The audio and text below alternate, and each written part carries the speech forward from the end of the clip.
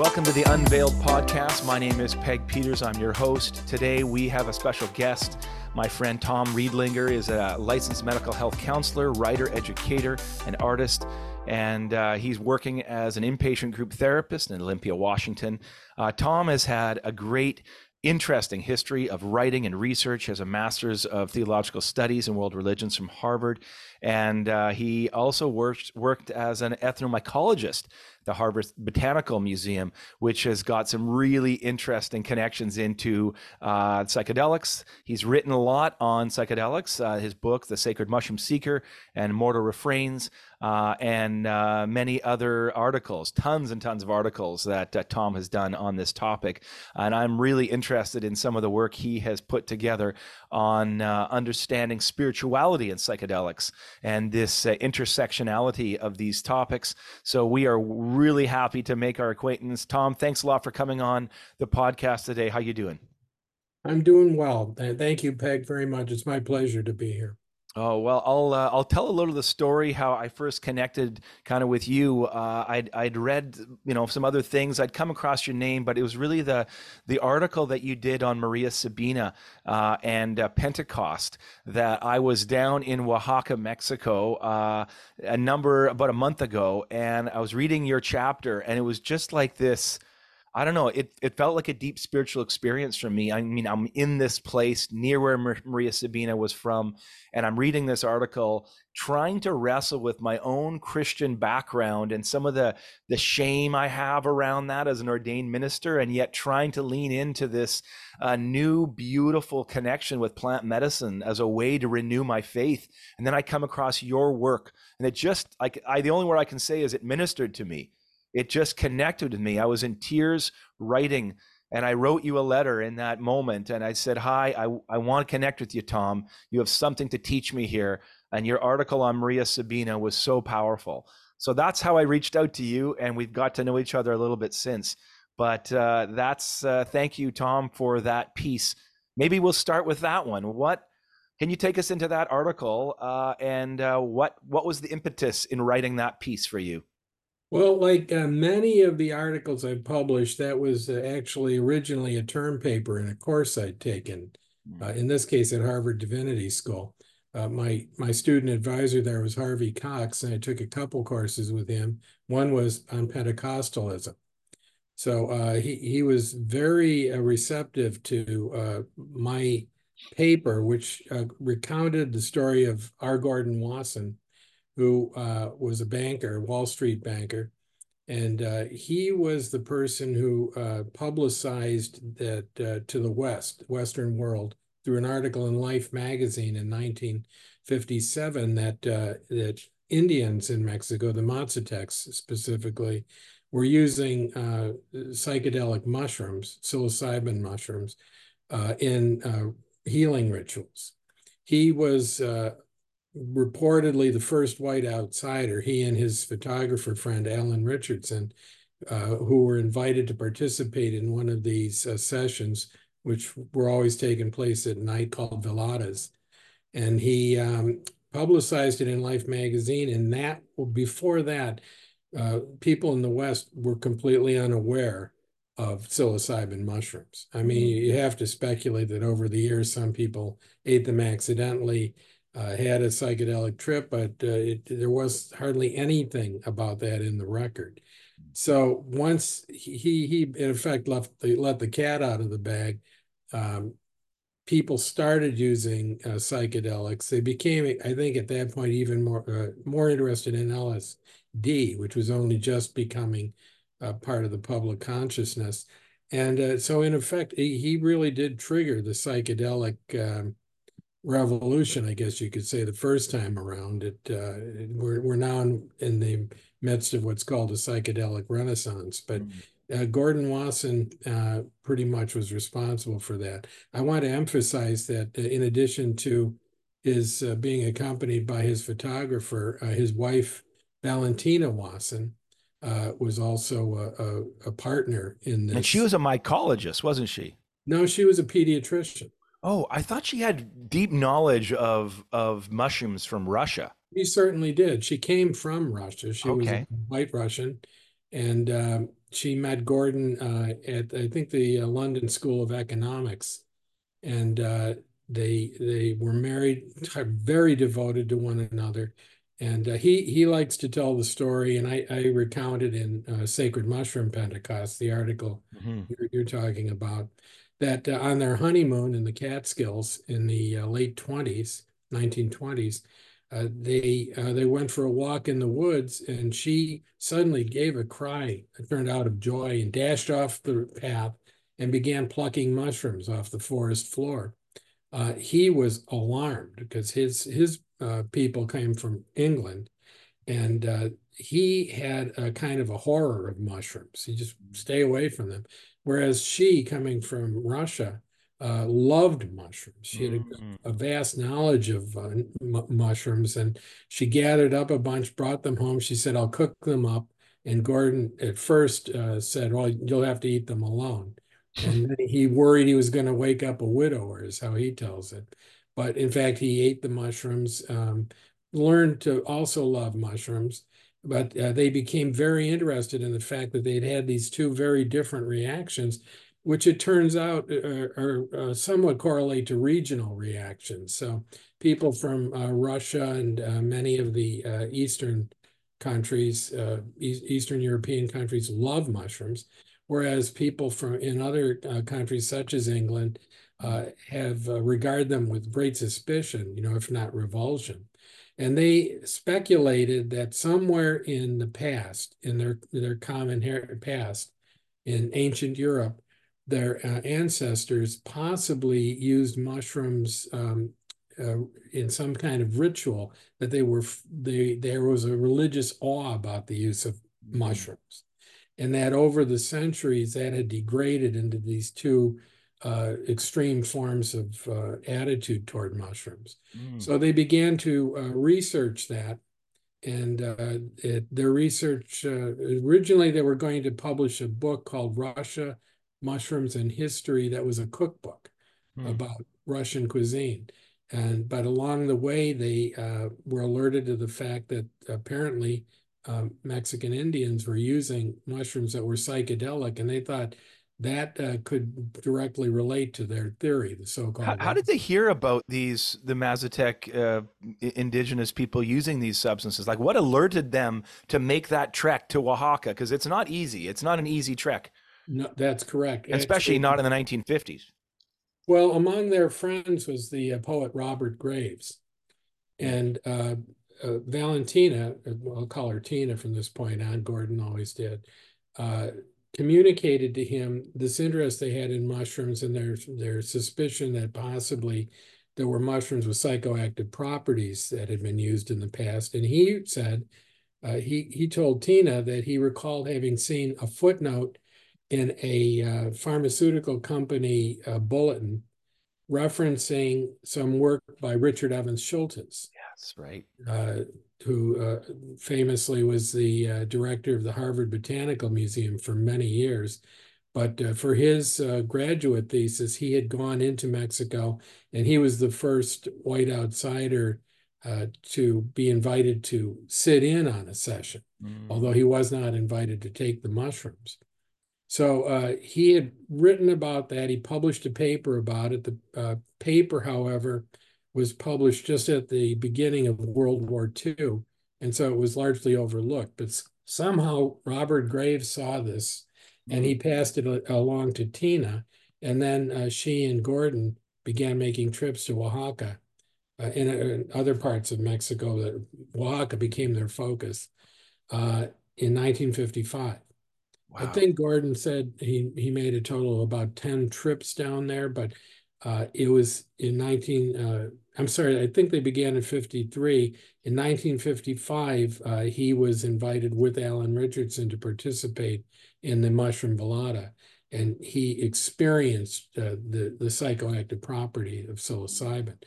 Uh, what he wrote about it not only in in an article for Life magazine that was published 2 years later in Mhm. 1957, but also it completely redirected a part of their cookbook on mushrooms, Mm, I bet. which became a two-volume book, and much of it was about the history of mushrooms and especially the use by the Mazatecs in Mexico. Can So that was yeah, published at that's about the kind of how same. he got there, eh? Hmm. Yes. Mhm. Now take me into the because I think the story that I around Maria Sabina and the actual, the actual what happened and kind of you make a very interesting, connection. You start with your Harvey Cox reference. You're taking this course on Pentecostalism, and you bring that intersection into this experience where you are contrasting this idea of a Christian understanding of experience as primal, that encountering the divine, this is the Acts 2 story, right? In the Christian narrative of the descent of the Holy Spirit being, not the God up there in the sky, but the divine being alive right here in us. That Yes. you say that this is really this Maria Sabina experience with the entheogen mushroom is very similar to an Acts 2 kind of divine encounter. Can you help us put that story together? Because you're not just pulling threads out of the air, you're actually drawing from Maria Sabina's Christianity, her use of the Jesus icons, her syncretistic religions that draw from Christianity and this ancient healing entheogen. So start knitting this together for me, because I think a lot of people would say, "What? How is Christianity part of this?" Oh, yes, I'm sure many people say that. And also many people have antagonistic attitude toward Christianity. I think for those and some other reasons, that particular paper of mine that you're referencing, Sacred Mushroom Pentecost, which was published in the book Entheogens and the Future of Religion, Yeah, that's the one. edited by Robert Forte. Yeah, That yeah, of all the articles I've written, that is one of the two I think I'm most proud of. yeah. And I spent a lot of time working on it, and it's well researched, and I said in it exactly what I meant. I think the word Pentecost or Pentecostal scares off a lot of people. Some people assume in advance incorrectly that what I'm saying is that the story of Maria Sabina and Gordon Wasson uh, validates Pentecostalism Mm, specifically, or even Christianity specifically. That's not what I was saying. The point was that if you read Gordon Wasson's more detailed account of his experience in Mexico in Mushrooms, Russian History, you'll see a number of references that correspond to elements of the Pentecostal story in Acts of the Apostles. And I concluded that could not possibly have been coincidental because Wasson had such a deep understanding of the Bible because of his upbringing. His father was an Episcopalian minister who had apparently beloved by Gordon and his brother Thomas. And he drilled them on Bible passages. Every week they had to memorize more passages and recite the 10 passages they'd memorized before that. So he understood the Bible. He himself was claimed to the end of his life to be Episcopalian, mm, but his writings about this particular experience or others he had with Maria, uh, with the mushrooms, resonate with Christianity because it's a hybrid mm, ritual, I would say, is the best way to describe it. Let me back up a bit. The fact that the Indians there were using these mushrooms was known as far back as the time of the conquest, right. when the Yeah. Spanish invaded and the missionaries wrote about it, but they had no understanding of what was going on with Mm, these mushrooms and the rituals.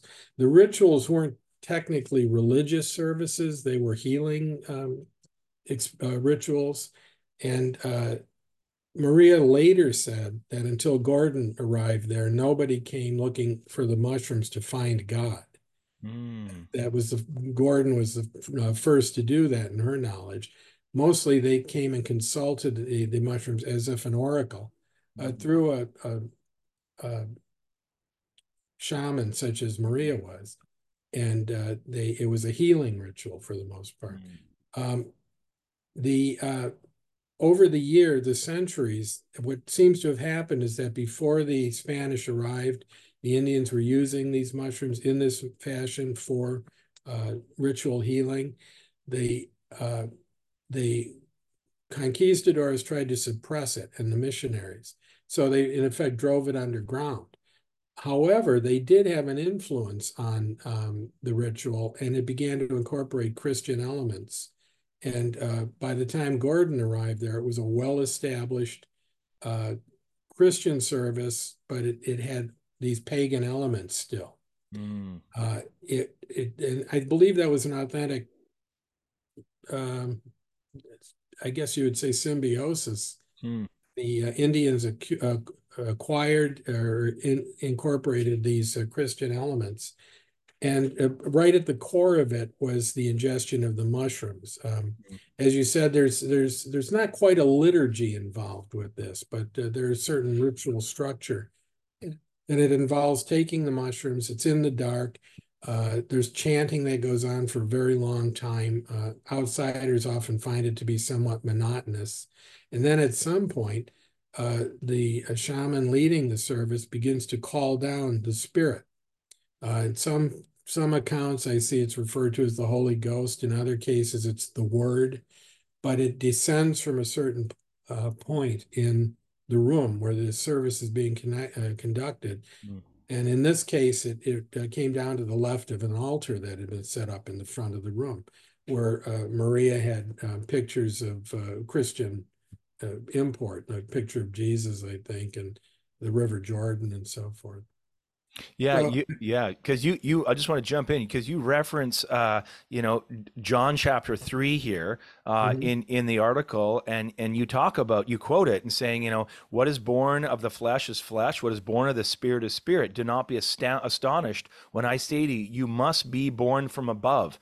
The wind blows where it chooses and hears the sound of it, but you don't know where it comes from or where it goes. So is everyone born of the Spirit. And you talk about how Wasson in his writings introduces this concept that Jesus is like the mushroom that both embodies and proclaims the Spirit. As such, it comprises an actual grace which enables those who eat it to experience God's presence, his kingdom. This is quite for Wasson to begin to draw from his Christianity, from Yep. his father, and to be able to be in this ceremony with Maria Sabina and begin to see the connections right in front of him of this entheogen, that this is no longer just a wafer and wine, but there was a real presence of the divine that he was feeling. I mean, Right. that must have been so profound for Wasson.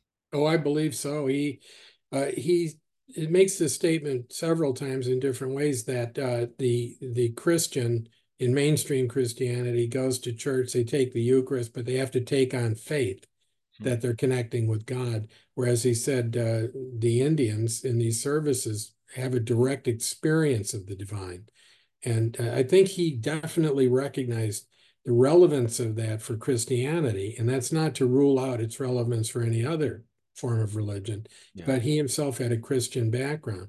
I believe he doesn't actually go into this that much. He tries to maintain a strict ethnomycological Mm. perspective on it. He's a mycologist. He talks about the history.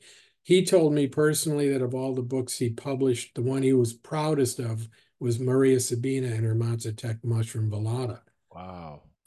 which is a series of He told you that personally, eh? yes. Mhm. Wow. That tells you so much about how important that first experience must have been for him. And I would like to add, he said that he was proudest of it, but so far as he could tell, it was completely ignored. Oh, wow. That's how I felt about my paper, Sacred Mushroom Pentecost. And Mm, I don't know if it's for the same reasons, but I was so gratified when you read it and obviously connected with the point I was trying to make, mm, which was not that my point was that there are just too many similarities between the experience Wasson had in Mexico the first time he took the mushroom and later, and the account of the so-called Pentecostal miracle in Acts. yeah. Yeah. And again, you can't really see that unless you're reading the more detailed account in Mushrooms Russian History. If you read the other account that went public in Life magazine, he doesn't. he doesn't make so many allusions to that. Mm. You read that section about the wind, Mm-hmm. and that was one of the things he experienced that time with Maria, that at some point in the darkness they suddenly felt a wind, and Mm-hmm. none of the doors or windows were open, so it wasn't clear where that was coming from. Mm-hmm. He also, in the Pentecostal story in the Bible, it mentions tongues of fire that appeared above each person. He mentions at one point that when this wind rushes through the room, people turned on their electric torches or flashlights. Mm. And he could see the people in the darkness for a short bit. And one of the things he saw was the smile on the face of Maria Sabina, which was so different from the grave smile she normally wore. Mm. He said that he realized there was this tremendous sense of uh, communion or connectedness between all the people in the room, which he associated with caritas. Yeah. And and at some point during this session, Maria reached over in the dark and took his hand. I would emphasize, he said he did not detect any erotic energy in this room. It was all brotherhood. It's the term he used. Mm-hmm. And when she reached over and took his hand in the darkness, he felt that she was reaching across the language barrier, which of course is another key component in the Pentecostal story in the Bible. Right. You have this multiple languages. I mean, to refresh people that have don't know the story, there's this story, that the Jesus has kind of gone away, and there's a descent of this story on the early followers of Christ in this spiritual experience where the Spirit comes down and they think, people outsiders would say these people look drunk. They look like it's in the middle of the day though, and they look drunk. This is kind of what they're and yet they seem to be speaking different languages that they've never learned. And yet Right, there seems to be some kind of way of them connecting. So you have the use of language, of communication, of the descent of a spirit, of some kind of divine presence. And then the key for me in your article is this is experiential. This is not about a belief to check off a box. This isn't about some another cognitive, do you believe this or this? This is, have you had this experience? Have you had this encounter? That's a very different thing, right? It's like, have you been to the, game or not? It's not about, do you believe right. there's, it's a, this is an invitation phenomenologically for me to have an encounter with the divine myself. That's what this is an invitation to, is the entheogen calls you in to say, why don't you encounter the divine yourself and make sense of that? It's a very, Absolutely. very interesting way to frame it. Right. And the relevance of that of Sacred Mushroom Pentecost was that this could have an application to modern mainstream Christianity. I Yeah, think, go there because I was going to read it, but what you tell oh me, no, please go what's ahead and read it and I'll bounce off. Sure. Okay. Yeah. So you kind of move in. Well, I'll read two little sections because I think it's really important here. You were just kind of before the end. You were talking about this is what the mushroom, according to Wasson, quote, express religion in its purest essence without intellectual content. You talk about, in that sense, the Christian religion of the Mazatec mushroom eaters is defined, like Pentecostalism, not by doctrine or by dogma, but phenomenologically. Both religions are examples of the primary spirituality that Cox describes as reaching beyond the levels of creed and ceremony into the core of human religiousness, into the largely unprocessed nucleus of the psyche in which the unending struggle for a sense of purpose and significance goes on. I think that's what people are longing for, not Oh yeah. religion and dogma, but for this deep sense of purpose and significance. And you end this piece by saying, I mean, I had this, I mean, I just have this big yes, yes, exclamation mark. I'm just going nuts at the end of this because it's connecting with me so much. You said right at the end, is it not feasible? This is your last line. Is it not feasible that modern Christianity could likewise adopt certain elements of this indigenous hybrid, producing an experiential form of Christian worship in the Pentecostal mode that uses entheogens for calling down the Spirit? Oh, I just stood up and was like, this is the revolution I want to be part of.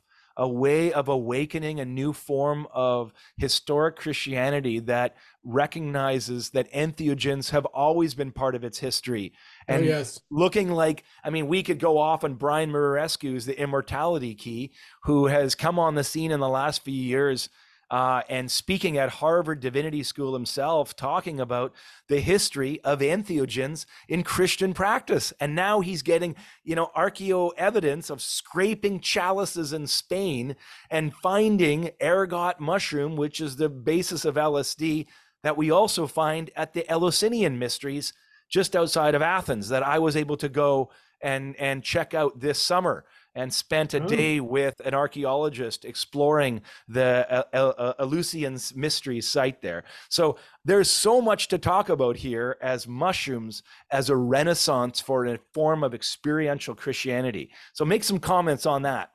Yeah, let me say something about Brian's theory. Brian, in his book, The Immortality Key, expounds on what's called the pagan continuity hypothesis. He wasn't the first to propose it. He definitely was the first to go into such detail and to provide hard evidence. Will and Ariel Durant, famous historians, uh, made the comment in, I think, 1939 that the Greek world, pagan world, as it died, kind of passed the torch on to Christianity. And that's the essence of Brian's argument, that Christianity initially utilized some psychoactive substance. He speculates it was ergot based, um, which is, of course, the LSD is derived from ergot, but it has to be processed a certain way. How they did it in ancient times, that's still an open question. I could talk about that in a minute too. But what his argument is, others in the past have argued that Jesus never existed as a real person in the world, that Jesus, as recounted in history in the Bible, was a metaphor for a mushroom and so forth. I myself don't believe that. I think Jesus clearly lived. However, I think it's very possible, as Brian argues, that the earliest Christians adopted some of the techniques and rituals used by the pagans in their mystery religions, and those included psychoactive substances. I think that within a relatively short amount of time, 100 years, 200 years at most, probably they stopped using actual psychoactive substances, and the church began to develop dogma and doctrines and so forth to replace those. And we wound up where, as Wasson said, you have to take on faith this experience that the earliest Christians probably were having directly. Right. I mean, isn't that, I mean, I just get, I mean, I guess I go to my own life and I say, I've always had this, as since I was a child, very, very young, the earliest times, maybe 3, 4, 5, this longing for a connection with the divine. And this is, yes, I did grow up in a Christian home. My parents were quite evangelical, religious, and went to church, and my parents were missionaries, and so we traveled, and so that was part of my upbringing. But even pre that, I had this longing for a direct connection with the divine that has never gone away. Mhm. And even becoming an ordained minister in my 20s, I never felt like I was connecting. I always felt like there was a barrier between me and God somehow. Like even my prayers felt deaf and dead. And I mean, this is most of my life, I was just trying to connect. And it wasn't until my very first entheogen experience with the sacred mushroom that I finally had a direct experience with the divine, where Mhm. it wasn't just like, it's as real as I'm talking to my partner, or it's as real as you and I talking. It's not even a dream. It feels different. It's an emotional, deep experience of transformation. Mhm. And that's what happened to me. And so then I start looking around for explanation of what this is. And I start finding it throughout history. I start finding it in Christian mystics, and I see it in R. Gordon Wasson, who, just like me, was raised similarly. When you start talking about his dad quizzing him with Bible verses, that's what my life was growing up. Saturday night, I would have a bath and my dad would say, okay, what was the scripture you memorized this week? Let's recite it. And he would, and so I grew up just with all this scripture in me and yet Mhm. didn't have presence, didn't have connection. And yet I found it in this and I didn't know how to make sense of it. Instead, I started going through history and finding people that had direct encounters with the divine. And so here we are again, Wasson. You have this ancient continuity, the pagan continuity hypothesis that said early Christians were using these practices as they got it from Greece in Eleusis and other places, that were using this spiked ergot based maybe wine. They called it the kukion, this substance that was given to them in at night in a communal way. You know, they'd say there was up to 5,000 people in the temple once a year in end of September to do this Eleusinian mysteries. Right, and Uh, it went on. They conducted those ceremonies annually, as you yeah, said, every year for 1,500 two, years. right, actually close to 2,000 That's years. incredible that we don't even know that we haven't been taught this, Tom. Right. And well, uh, it's been when historians have looked at that and they say, so why was the secret never revealed? That many people had gone through the experience and nobody ever recounted what was going on. Well, it's pointed out that you had to agree not to reveal the secret under penalty of death. Mm. However, it's very hard for me to believe that in all that time with all those people that somebody wasn't going to spill the secret unless the secret was what the term would be ineffable. Mm. Like many people who take a psychedelic, especially higher doses, find that they try to express what happened, what they saw. They can't find words for it, and I think that that's one of the supporting proofs. We call it a proof or an argument for the idea that the Kukion was psychoactive and quite possibly based on ergot. I Mm. published a paper called Polydamna's Drug, uh, the Egyptian beer and the Kukion of Eleusis. And it was speculative. The point was there was a certain method they used in ancient Egypt to brew beer.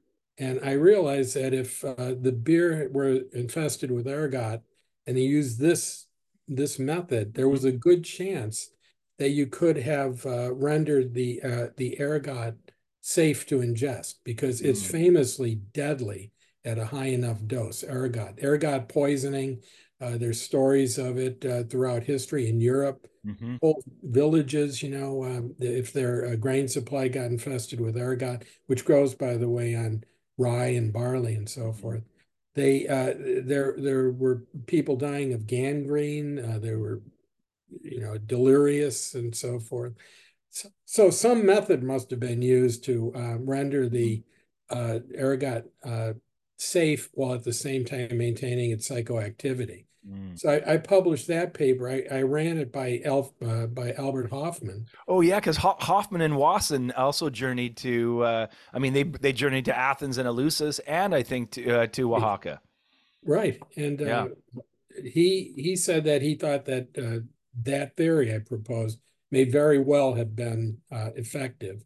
Mm. He was hesitant to endorse any particular theory in the absence of hard evidence. So once Mm-hmm. again, I'm glad that somebody like Brian is on the Is case. picking this up. Like you just even the fact that you can reference that, Tom, just makes me so excited that you're like, oh yeah, I talked to Wasson, I talked to Hoffman, I ran this theory by him. It's like that's so cool that you were still close enough that there's elders like you that have had firsthand experience with some of these early psychonauts and these explorers, the ones who have really brought psychedelics back into kind of the mainstay of intellectual discovery in the last 50, 60 years. Like that's part of your lineage. That's really cool, Tom. Some of the comments you made earlier reminded me that I think it was when I last saw Gordon Wasson, which was about a month before he died. We were talking about the situation with psychedelics. They've been made illegal, Mm. and the research on psychedelics was suppressed. Before that happened, I think an estimated 10 million people in the United States alone had experienced some psychedelic or other. But at that time, and it was in 1985 or 80, I think it was 85 or 86, Gordon said that, told me that he thought that they would become popular again, psychedelics, mushrooms and psychedelics generally, in, I think he said 10 to 20 years, 30 years at most. And the reason they weren't just then wasn't just the legal suppression. It was because, as he said, quote, people don't want to be awed these days, Ah, unquote. interesting. And Wow. as it turned out, it was I guess you could probably trace the so-called psychedelic renaissance to the publication in 2005, I think it was, of a study done by Roland Griffiths and I think Bill Richards, Yep. uh, in which they told of giving fully informed participants psilocybin, and they had overwhelmingly reported that the experience was one of the most significant Mm, experiences of their lives, and at least a third of them said it was a profoundly religious experience. mm, So here we were, scientists publishing a scientific study, and they're introducing the idea religion and spirituality mm, is part of the effect of the mushrooms. mhm. And that's held up in later studies as well. Yeah. It's not that the religiosity or the religious or spiritual experience evoked by the mushrooms is particular to any one religious denomination. It's not specifically Christian or Muslim or Jewish, but I think it has relevance to all those forms of religion. Yeah, and I think that's I remember reading that study. I think that was with end of life cancer patients, if I Oh yeah. remember.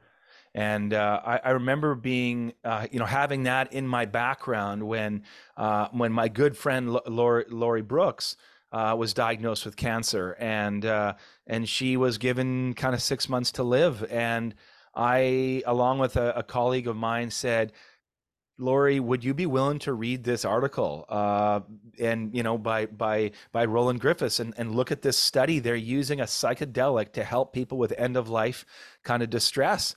And she said okay, and kind of looked into it, and we talked about it, and we said we think there could not only be a way to deal with your anxiety, but I think it can actually be a deep spiritual experience for you. And so she let us. That's what kind of provoked the idea of Dosed, the Trip of a Lifetime, the film that we were able to produce. And so I filmed her both before and after, and then her story unfolded as a transformative experience happened for her, and it really changed her marriage, her family, her relationship to cancer. And I can say now, 4 or 5 years later, not only is she, not dying of cancer, she's actually thriving, and her tumor continues to shrink. And her doctors don't understand how this is possible. But she sits with people like Gabor Mate, and Gabor Mate says with her in the film, it doesn't shock me at all. You've changed your relationship with your body and with pain. You no longer are fighting cancer. You have this sense of openness and trust, and if you're giving your body the best chance it's going to have, if it's going to do that, you no longer live in fear. And so we were able to do this film, and we're really excited on how well it's done, and it's been seen in over 100 countries now, and I think it's a really beautiful, accessible Wow. story for the public. Well, I've seen it, and I want to give it a sincere shout out. It's an amazing movie. Lori is, oh, she's the perfect advocate. I mean, she's entirely believable. She's a sympathetic situation. And I think that the pace of the film, the production values, everything, you really have a sense that the information is being received by the viewer directly. It's not manipulated. I've recommended it already to a number of my friends and professional colleagues. So let me tell you, kudos to Wow. you for Thank being you. part of the Yeah. production team for Yeah. that. Well, thank you. No, it's been a beautiful, story to be part of, and brought in Nick and Tyler, the directors that really helped give it the gravitas that it really needed. And yeah, I mean, in the next few days, we'll find out if it's shortlisted for an Academy Award. We've Hey, applied. hey. Yeah, so I mean, out of 12,000 that get submitted, they brought it down to 110 documentary films that they would consider watching as the Academy, and ours is one of them. So to know that someone from the Academy is actually going to watch this film is pretty exciting. And who Yeah. knows what's going to happen? But we knew this story was important, and no matter what happens, it's an important way for people to, if they've never, I mean, that's why I think it's a starting place for a lot of people. You can go, Mhm. this is a lady, mother of four, who has never done, any kind of drugs, doesn't really drink much, is just an average kind of normal kind of Canadian, and she has this profound experience on psychedelics that transforms her entire life. And it's like you watch it unfold and you're like, okay, we've got to make this is the Pentecost story that you're talking about with Maria Sabina. This is Mhm. the Acts 2 moment of profound shift in people's lives that's possible through this entheogen. And how Mhm. can you not be transformed when you watch it up close? I've seen it in my own life. I've seen it in Laurie's. My wife and I are part of an organization that works with groups to experience this in a group container called Gathering. So I've been up close to well over 300 experiences. And to see this kind of Wow. transformation in community, this is profound. And this is what our planet needs right now. I'm a great believer in focusing on group experience with psychedelics. I mean, obviously they're useful in individual cases, although I always recommend somebody have a sitter on hand, even if they're taking it by themselves. But the group model, I think, has the most promise. Mm-hmm. And historically, I mean, the indigenous societies that use psychedelics, they're always group experiences. Yes. Yeah. The Mazatec mushroom volata Wasson attended, those were group experiences. When I went to Harvard Divinity School from 1993 to 96, and while there, I and some friends became interested in exploring the question of whether, because set and setting is so crucial Mm. to the outcome of a psychedelic session, everybody knows that by now. We were wondering if creating a liturgy uh, Mm. or at least some kind of ritual structure might facilitate the mystical experience or spiritual insight. And so we got involved through Tom Roberts. He actually put us up for it as we were in effect commissioned, not paid for it, but tasked, I should say, to create a service at the Vallombrosa conference Mm. in California, uh, which was the basis for Psychedelics and Spirituality, Right. another book. Great book. Yeah. Yeah. I'm going Yeah. to see if I can get that one out here. Yeah, that's in effect the proceedings of that Mm-hmm. meeting. But we were tasked to create what we wound up calling an entheogen compatible ecumenical service. Whoa. Okay. Okay. Which, Walk me through this. This is yeah, exactly what I'm working on right now, Tom. Literally this week, I've been working on this structure of how can we create an ecumenical, open, spiritual liturgy that we can do in these group experiences. So, what did you discover? What did you create? well, we did a test run first. A group of several of us at the Divinity School had this has actually been written about before. We named it the Harvard Agape, Hmm. and we created a liturgy for it, and we followed it. Well, for instance, people brought in personal items, which we set on an altar, and we many people brought in photos of people, loved ones, and so forth. And then we read from religious books from the different religious traditions. We spoke about our own kind of a Quaker service quality about it. We spoke about things that were personally meaningful to us, spiritually or in terms of emotional uh, issues going on within our life, and it was quite effective. But I still didn't feel it was likely any more effective than any group of people taking psychedelics together. It was more structured. And so we sort of leveraged off of that in developing the service that took place at Vallombrosa. Uh, the service was very successful. Started out quietly with we addressed the four directions Mhm. and the world pole in effect, using a poem, as I recall, by Ralph Metzner. Mhm. And it built up from there. All the people who came in were invited to set things on the altar. Uh, we had a liturgy established. It culminated in music. There was quiet music throughout much of it. I remember Bill Richards speaking very movingly about Walter Pankey, who was Mhm. one of the original investigators of psychedelics and spirituality. And at the end, it kind of evolved into a dance festival, Mhm. and was extremely successful. Ann Shulgin was there, Sasha Shulgin was there, Houston Smith was there. He could really dance even at his age. I remember that. But Ann Shulgin commented that that was the most meaningful or powerful psychedelic group experience she had been to. Mhm. That's And can we just stop? Like, that's an amazing statement to make from a person who has had a lifetime of doing, altered state experiences. For her yes, to say this group container that was focused around ecumenical spiritual ritual became one of the deepest experiences for her. That's unbelievable.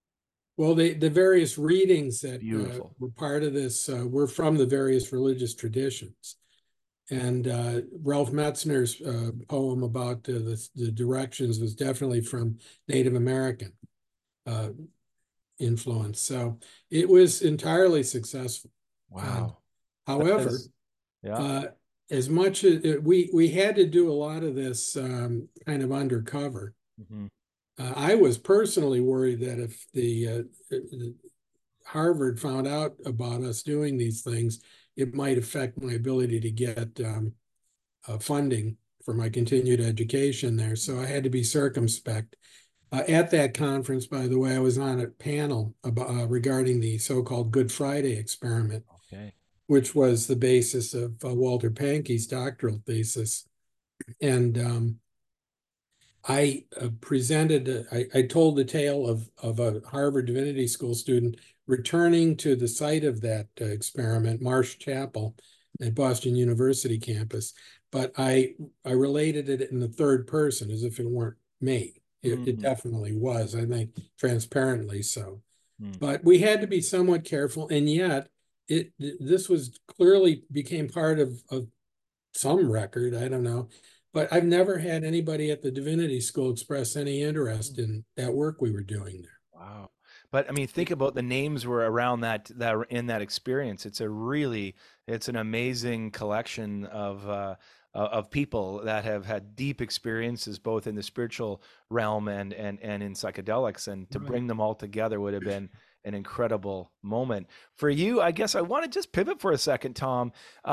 What for you have been some of the learnings and insights that you have gained from your own experiences of encountering the divine through entheogens? Uh, I'll answer that question, but let me just mention one person who has expressed an interest in the work we were doing Mhm. at the Div School is Brian Muraresku. Okay.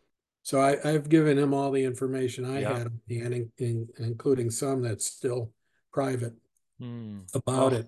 But the school authorities themselves haven't expressed an explored that, interest eh? so far. Okay. Well, Uh, I look forward to what Brian is up to, and I know he is such an innovative thinker, oh, progressive mind, and yes. I say to people, this book is just it reads like a beautiful tale of what's happening next. It's a page turner Oh, of a journey, I but it's can't wait to also see what he's coming up with yes. next. Me too. I'm on the edge of my seat on what, and I've heard some rumble. I know that he's was at was at Burning Man this year in the mud and had some friends that were there and connected with him. So I know that there's some really interesting stuff that's coming from him. But yeah, do you mind turning it to your bit of your heart stuff for you, Oh. Tom? Well, Um, I'll mention let's see, let me go back to this. I didn't do so well in school. Mm, I attended a Catholic high school for 1 year, freshman year, and it was somewhat transformative for me, the class in theology, because I'd been raised in the Catholic Church, and we learned the Baltimore Catechism, which is a series of rote responses to particular questions like who made me? God made me. Why did God make you? And so forth. So when I got to Fenwick, it was run by Dominicans, a very intellectual approach to religion. At that time, it was an all boys school. And in the theology class, the teacher started by asking a priest, a Dominican priest, he asked us, "Who made you?" And we said, "Well, God made us." And he went through the Baltimore Catechism questions. And then he said, he got to a point where he said, "And God is this perfect being, right? And immutable." And so he said, "How does God feel when you commit a sin?" I said, "Oh, he doesn't feel good about it. He's angry or he's sad." And he said, "Okay, so is it better to be sad or not sad or eternally happy?" So, well, eternally happy. And he said, "Okay, then who sits in for God, the perfect being, when he's sad with you or mad at you because of your sins?" And well, I don't know. We started to get the idea of what would a perfect being actually be like. And I think that the next stage for me in my psychedelic journey was in March of 1996, 1966. Um, I experienced, we had a fire in my home that mm. I was living in. I was at that time, I was in junior year, and we had a fire. My sister was killed in it. Holy cow. Yeah, and my infant sister. I injured my back leaping from a second story window. My mother was very badly harmed leaping from a window. She landed on a driveway, concrete driveway. So it was really quite a catastrophe for the family. And I remember having thought through at that point that how could there be a perfect God who has the power to create a perfect universe with no evil or suffering in it, and the will, presumably, if God is good, and yet evil and suffering exist, such as I had just experienced then. And it actually, I think, tipped me into being at least a practical atheist.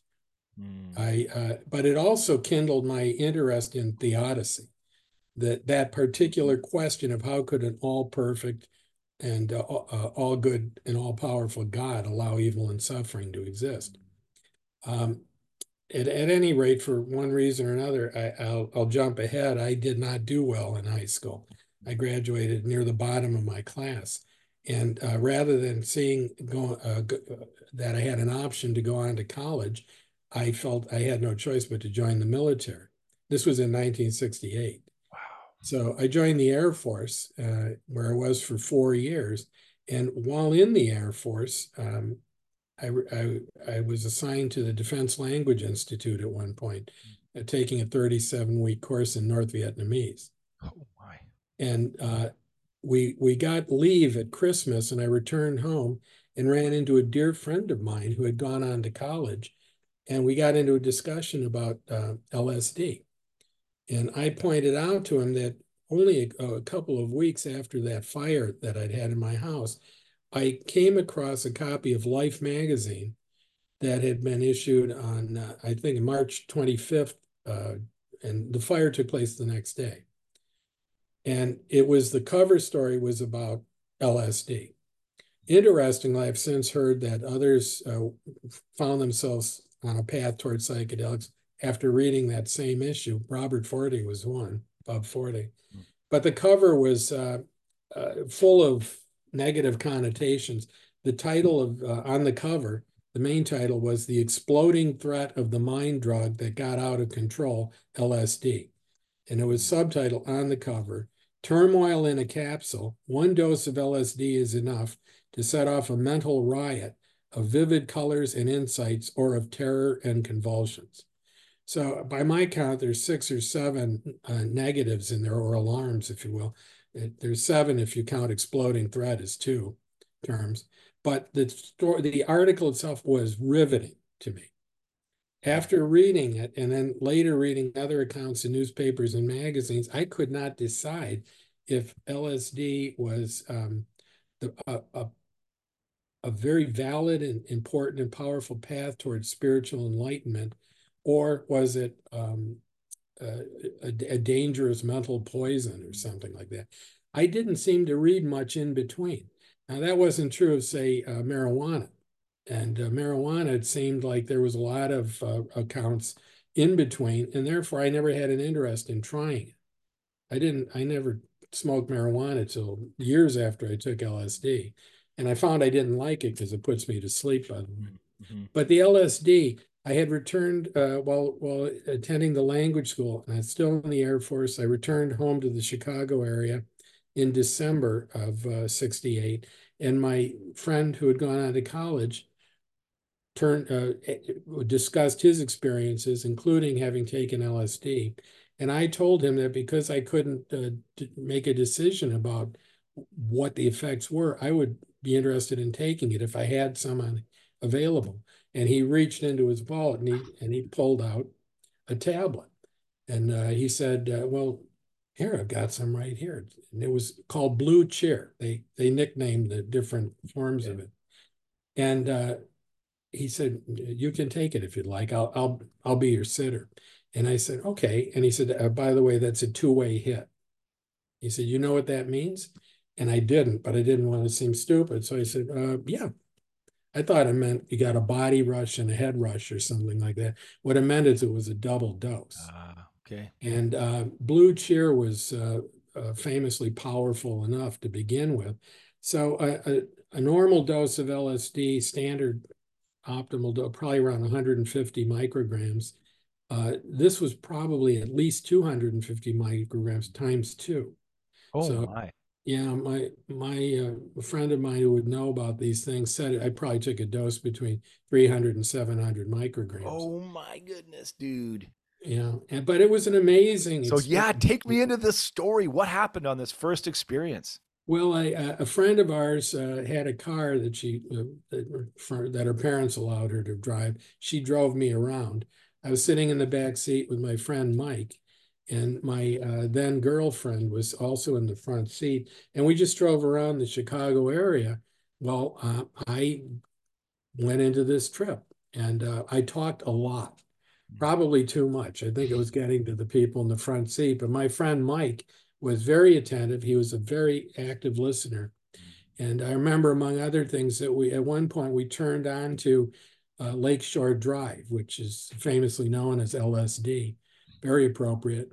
And it was in the midst of a snowstorm, and I was watching the cars ahead of us, the red tail lights, because of what we call trails when you're on Mm-hmm. kind of a time lapse effect. They looked like comets. Go ahead, and the whirling snow looked like sparks flying off. So there was a lot of that kind of thing, the aesthetic experience. But at the peak of it, I kind of closed my eyes and I went in, and I thought I saw the moment of creation. It was as if there was a void, and I guess that's occupied by God, but there was no differentiation of any kind. And then there was a membrane of some kind that appeared. And it was as if the void pressed into the membrane as if it were fingers. And so you have these projections on the other side, and the projections related to one another as individuals, but they were grounded in this oneness on the other side.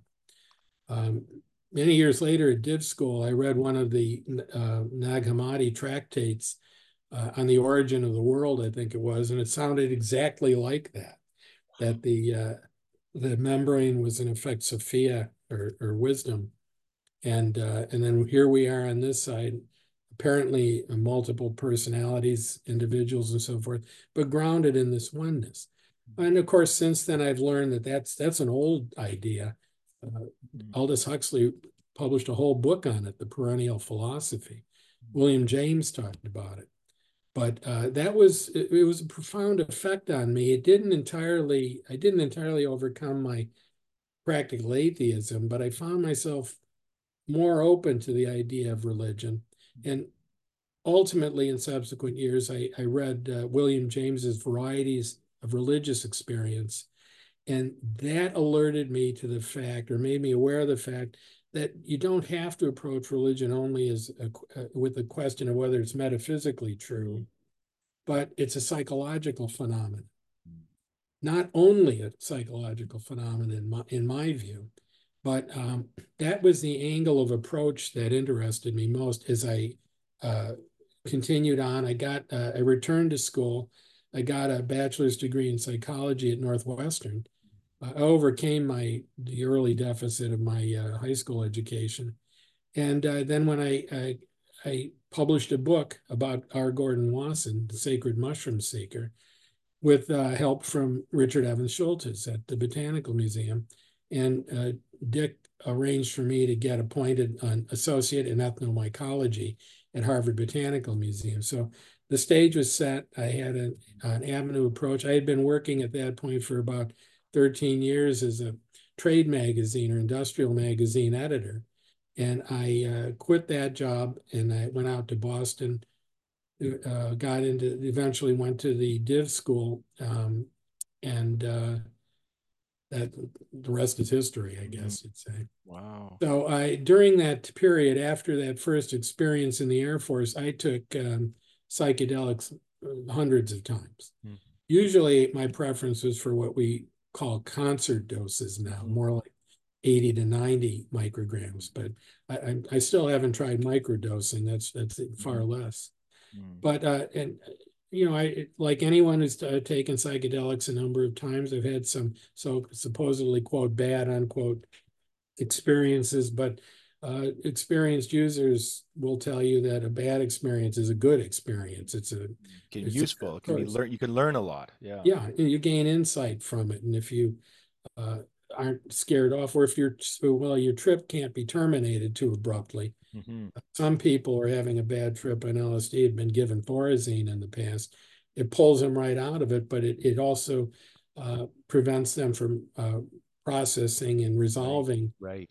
the experience. Hmm. So I've always been a true believer ever since that first time in 1968. Wow. Yeah, that's and now to fast forward, 50 years, of your life and your research, and I mean to find yourself now working in these beautiful area in a hospital where you're working with people with challenging mental health challenges. I'm sure that you could dream of a future where these substances are legal and accessible to physicians and therapists as tools to help people process trauma, to help them navigate these interior spaces so that they can kind of wake up and recognize who they really are. Like, tell me about that kind of tension as you're now, in the tail end of your career, but you're seeing this renaissance of these substances that you encountered early Right. on in your life. So how do you navigate those longings inside you now? Well, let me mention that I first began working in inpatient psychiatry units when I was going to school at Harvard. Mm. I worked I needed part-time work, and so I began working as a mental health tech or specialist at the Cambridge Hospital, just down the street from Harvard. And I worked there for about 2.5 years, and I wound up actually working just about full time, taking on when there were openings. And I completed my degree in my theological studies degree in world religions, also, and I would say with a uh, minor in pastoral studies. I took courses relating to the psychology of religion or psychological matters. And I found when I finished school, during which time I should emphasize, I met my current wife, Beverly, who was also going to the div school. I met her about a week or two after the Vallombrosa conference, and we'd gotten into a discussion, and she asked me if I'd ever heard of Walter Pankey. And I said, You're like, oh, I have just I? got back from a conference where I gave a talk about Walter Pankey. So we we began working together. We gave a talk at Harvard on theodicy. I mentioned that had been an Oh, interest of mine. We gave a talk together at Harvard called "Is Life Worth Dying?" wow. And it was about trying to find a solution to the so-called theodicy dilemma. And then we've gone on together. We shared we went to an ayahuasca experience together around 2000, which for me was probably the most profound religious experience Really? of my life. Uh, Was it in and a Santo Daime context or in a yes, traditional? yeah, it was. I think it was Santo Daime, not the Yeah. other, not the UDV. Okay. And I got the sense at that ceremony, at which there were many people. There were at least 2 dozen, I think maybe closer to 3 dozen people. Mm. And I had a feeling that I was experiencing what it must have been like in the very earliest Christian times. Mm. And this was before there was any, I was aware of any speculation that the earliest Christians might have used psychedelics. But it was quite remarkable. That's another story, I Mm. guess. Well, I'm kind of intrigued. Can you give me a little nugget? Because that really connects with me. Yeah, there's a ritual structure to it. I'm not sure I'd call it liturgical, but of course there's the padrone who conducts the ceremony, has some assistants, singers, for instance, and the there's a constant admonition. Every once in a while, the group stops. People kind of fan out, do their own thing. They're going into their own minds. They're engaging. In my case, engaged with my ancestors, which was a surprise. Mm. And but they but then we keep getting pulled back together and told to remember who you are, remember what you came here for, things like that. And I just had this sense of my head leaning forward and being in the company of like-minded people, but not oppressed by doctrine and dogma. It was that the quote you read earlier about the phenomenological core Mm. of religion. It was really there. That's what I got out of that. I think I might have gotten a similar experience from psilocybin if I had been involved in a different kind of group Mm. ritual than the ones I had experienced up to that point. And by the way, I want to talk about your group Mm. gathering because Yeah. that seems most consonant with what I'm talking about here. I'm very impressed with what you're doing. That seems to be an excellent way to prepare people for a group session and maximize the effectiveness of it, especially the effect of drawing people together, making connection, Yeah. Yeah. because connection is what everybody's yearning for. Yeah. I've after leaving Harvard, I came to Olympia, Washington, and I started working in the psychiatric unit here at the local hospital, and expected that to be a transitional job. But I've been working in the same unit now for 28 years, and 28 starting in years. Wow. That's, yeah, by the way, such a beauty. I just want to stop, Tom, in that moment. The kind of the consistency of showing up in a place like that that's really difficult is such a beautiful legacy that like this is your legacy that you showed up in this unit for 28 years working with people who have deep deep pain in their life. That's just such an honor to sit with a person like you that has worked in those dark places with people, helping them see light. well, thank you. Obviously, I think it should be evident. I learned so much from the Mm. patients as well. It's an acute care short-term unit. Average length of stay is 7 to 10 days, Mm.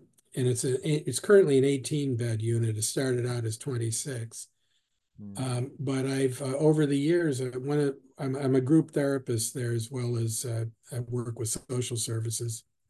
And I've not been able, of course, to speak openly about psychedelics with the patients for various reasons. But I also, I've talked to my coworkers, Mm. and there's reactions have been mixed. Some are interested in it, Mm. some are skeptical. It seems the psychiatrists so far have been the most skeptical of it Mm. for whatever reason. Although I have enormous respect for the particular ones I've been working with here. Mm. I would mention one other thing. When I left divinity school, my intention was to go into private practice and focus on diversity issues, especially religious diversity. I wanted to deal with one-to-one with people who were having religious conflict, who were trying to reconcile with their own faith journeys, with their past. But I found out very, very quickly in the inpatient psychiatry unit that you really can't bring a religion up in a group setting. I've been running a YALM group, a cognitive therapy group, process group is what it's called, for all the time I've been there. And if somebody at any point brings up religion, somebody else is going to say, I hate religion. Um, look what the Catholic Church did to me. And somebody else will say, yeah, where's God when I need God? There's no God. It would seem like a good opportunity to get into a discussion about that, but there's not enough time to fully resolve these issues. And we just can't do it. We do have chaplains who come in. My wife, Beverly, was a chaplain at that hospital for many, many years. And she just retired last year. But one of her assignments, prime assignments, was our psych unit. So we worked together there. And Mm. that's always available to the patients, and it does much good. But yeah, no, it's been that I've Mm. realized long since it's not going to be the place that I can explore further the question of using Mm. psychedelics for Mm. therapy in groups. But my feeling is groups are that's where it's at for the Oh future. man, Tom, I would love to have you in one of our gathering groups. I think you'd bring such beauty and insight, and just to have you journey with a group of people. We have people from all over the United States to sign up because the beauty of this technology is that you can do all of this prep. We prep for 8 weeks as a group. And with two facilitators, and this is all done online. And then they show up in person here just outside of Vancouver at our retreat center, and we have a weekend together, or sometimes it's just a day and a night, and then they go back and fly back to wherever, and then they integrate back in that group. And the group actually ends up staying together even after the 12 Oh, weeks, I'm not at you all know? surprised. Yeah. It's now they've got these lifelong friendships of a place they can lean, and there's the power dynamic in kind of typical therapy is broken by this model because Sure. they relate to each other and they attach to each other, and Mhm. so there's deep attachment that happens and support as this group of what would have been strangers in the beginning I become really connected. Yeah, I'd like to refer you to Timothy Leary's earliest work Hmm. in psychology. I mean, even before psychedelics, but I knew Tim. We co-published some things. Hmm. Um, One of the things when I was at Harvard, I had unrestricted access to Gordon Wasson's archives, which were at the Botanical Museum. And among the other things I found, there was a paper that Tim Leary had written, but was never published, Hmm. about this early work he was doing. Okay. And I contacted him and said, let's see if we can get this published. And it was published in the Journal of Humanistic Psychology. Okay. I then organized a panel discussion with Tim and some of his students from his days at Harvard at an annual conference of the Association for Humanistic Psychology in 1993, I think it was. It fascinating. But the point was, what made me think of it Hmm. from what you were saying is Tim was emphasizing, he started out focusing on diagnostic tools Hmm. for psychology. And his intention was to try and develop some method of diagnosis that wasn't dependent entirely on the people at the top of the pyramid, the Hmm. psychiatrists, Hmm. for instance, or the PhD psychologists. That could involve mental health techs more as part of a team. But he, in this paper that we published in the panel discussion that I coordinated here, the emphasis was on the fact that the therapist had to get out of the ivory tower Hmm. because it was the patient who was having the problem out there in their life, which he used the metaphor of a playing field, like in a sport. Hmm. And he said, if the patient's the one out there taking the hits, you can be a coach, but don't confuse that with who Hmm. the real personality is out there having problems and trying to find solutions. So you help people find solutions within themselves. Yeah. Sounds like that's very much what you're doing. Yeah, yeah, and I think I think it's so under it hasn't been studied yet, and I've come across one research article on psilocybin in groups for some AIDS patients. I think it was early 90s, Ah, yeah. and that's the only published piece that I've seen on actually group psilocybin experiences Mhm. ever. And I mean, it's shocking, right? So I mean, we've just been awarded a clinical trial with Health Canada to work with a group program like this with first responders. And so we are going to be taking, first responders through this Oh, 12-week great. protocol, Yeah. firefighters, police officers in a legal Health Canada approved study. And they're going to be looking at, obviously efficacy on diminishment of PTSD, depression, anxiety scores, a whole host of things they're looking at. And what I'm most excited about is the power of the actual group itself. That's the medicine I'm finding. The Mhm. psilocybin comes along as an amplifier of the connection and kind of authenticity that gets created in these kind of groups. And when people feel seen and heard, and they don't feel like they're being talked down to or being therapized, but they're being Absolutely. held, Yep. it's transformative for humans. Right. Well, the groups that I run, the process group, the key requirement is safety. People need to feel Yes. safe Oh, in these groups. yes, I totally agree. So we convene these groups behind a closed door, and confidentiality is one of the rules or guidelines of the group, Mhm. for the purpose of helping everybody in there feel safe and supported. And even people who initially are resistive, usually within a day or two, respond to the feeling of being supported and that safety of the room, and they become active participants in the therapeutic process. So there's no doubt about that. I've used the word container a lot. That has Mm, widespread usage right now in psychedelic research, and especially therapy. And that's what it's all about. You create a safe container for people. yeah, yeah. No, I know well, it seems like there's so many overlaps here of kind of how psychedelics has not only transformed your life and given you a way to make sense of some of these dark places, but has Mhm. really kind of allowed you to connect with these deep spiritual parts of you too. And I guess as we kind of, I mean, I would love to go for a couple more hours, and we'll definitely have to have another conversation because I feel like I found a really good friend in you, Tom. No, It's, and I and you, Pat. yeah, it's, I'd yeah, like to say one thing though sure. before Yeah, we go, yeah. because we started with Gordon Mm, Wasson, and though he did not uh, actually formally call for integrating psychedelics into mainstream Christian religion, I wrote some things about this. I had a book I tried to publish that was related to these topics. Back around the year 2000, 2001, I could not find a publisher. And I think it was partly resistance to the mm. idea of integrating psychedelics with mainstream religion. There may have been other reasons, I don't know. But I could read you a little bit I'd of the. love to. And is that manuscript still sitting there? Oh, yeah. Oh, Yeah. Tom, we It got to needs get to you a be, it publisher needs, because we're ready for this. The world's calling for this now. It's 2023, baby. Like we need you. well, let's talk. Yeah. The Back then, I was somewhat focused in.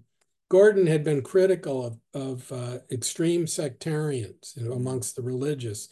He was talking about, I think, what we would call today the Christian nationalists and mm, these extreme far right groups. And I I had hoped at that time that psychedelics, among other things, might be able to dislodge that group. So part of my book at that time was sort of a rant against that particular component. And Terence McKenna wrote a foreword for the mm, book, in which he went after them too. It's I'm not sure that I'm going to be able to use it in mm. the rewritten version of the book, because now my focus is more on uses on productive uses of psychedelics within Christian tradition, such as Ligare, Yes, the that's the group. Hunt Priest. I've had him on as well and did an Mhm. interview Oh, with him. I Yeah. hadn't heard that one. I've Oh, got I'll to have to send you. I'll send you the link. It was such a great conversation. So hey, you At any rate, read from this piece. yeah, and this is about what I think Gordon's attitude Okay. was. So I mentioned that in the Sacred Mushroom Seeker, the Festschrift I did on Gordon, which was published in 1990,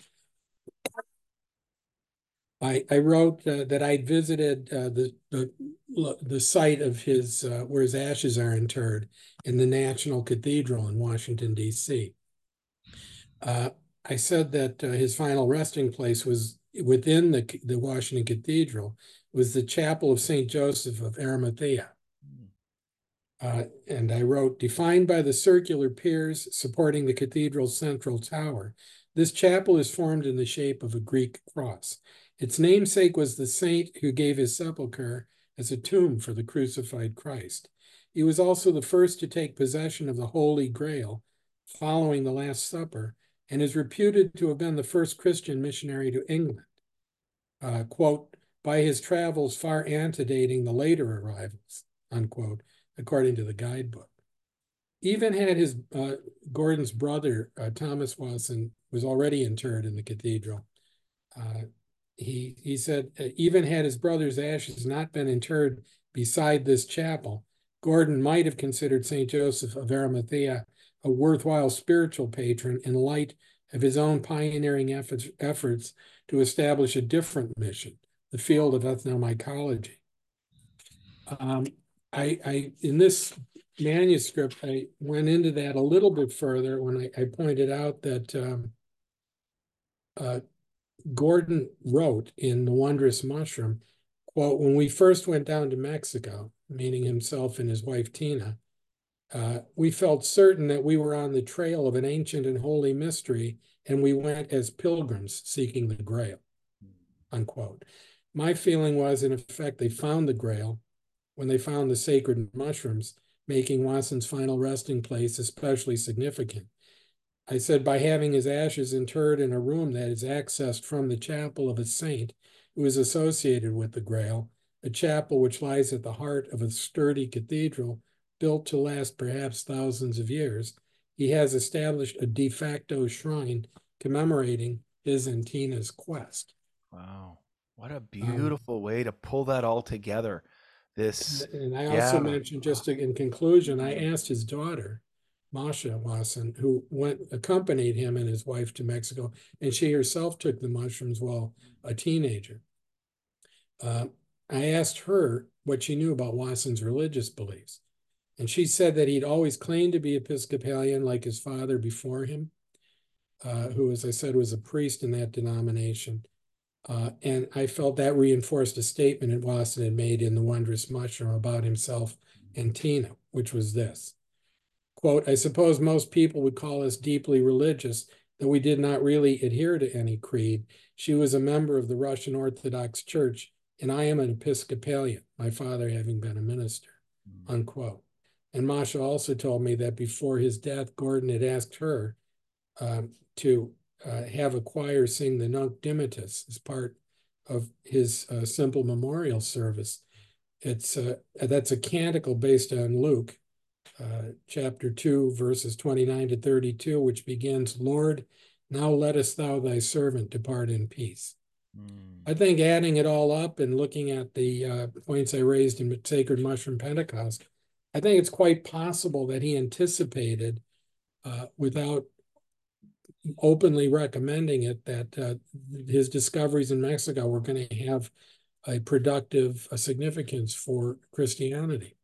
Yeah, what a beautiful way to kind of pull things together for us here at the end, Tom. I'm at this place of just really trying to listen to spirit, and one of the things that I just feel drawn into is the need to create spiritual communities that are open, without fear, without a sense of judgment or hell doctrines, but spiritual communities that can be vibrant, that can be inclusive, and that can be experiential, so that people can encounter the divine and then have a place to be able to talk about that. And so Right.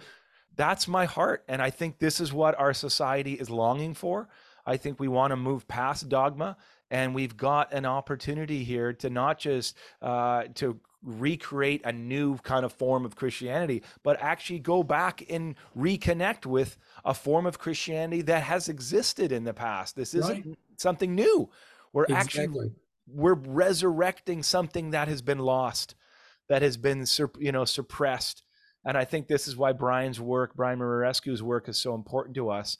And I think your work with R. Gordon Wasson and understanding his passion for the sacred mushroom and for this work, and bringing in Albert Hoffman and bringing that story from the pagan continuity thesis. I think there's so much to be. We're just at the front edge of what the possibilities are here. But Mm. I'm in the trenches with real people who have left religion behind and are still longing for a spiritual connection and a Yeah, yes. community, and they're finding it through the sacred mushroom. Yes, absolutely. Well, that passion you just mentioned, it's clearly infectious. Mm. And I'm really glad to have met you and to Mm. see learn about your work, and I look forward to learning a lot more. Well, thank you so much, Tom. It's been an incredible conversation. I really, I want to schedule another meeting with you because there's so much more I can talk about. I've got another 20 questions here that we got to dive into, but this just felt really beautiful and natural. Thank you so much, Tom. Is there anything else you'd want to end with here before we kind of close up? Um, no, I think we've pretty much covered it. In the future, we can maybe talk to some degree about the people who kept the fires burning Ooh, during yes. that long interregnum, because it's quite a list, Paul Yeah. Stamets and uh, Bob Jesse. I haven't Yeah. talked about him yet. Mm. And many people. Yeah. If people want to see some of your work, where's the best place for them to find your stuff? Well, if they have access to LinkedIn, I have Yep. a pretty detailed list of my publications, some of which you can access through links there. Okay. And Great.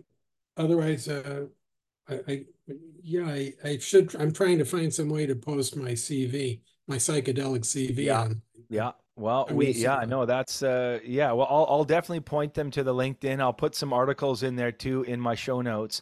But yeah, Tom, it's been an absolute pleasure. And I just love the work that you and your wife have done together. Both presenting, but also working in the psychiatric inpatient hospital. That to me is just a sign of where your heart really is at. You really want to work with people. And when you talked about the pastoral counseling that you have been part of, that really connects with me because for me, I love the academic stuff and I love all that, but it has to translate into real life, into Right. real people. And I see that in your heart too. So thank you so much for the great conversation today, Tom. Thank you, Pat.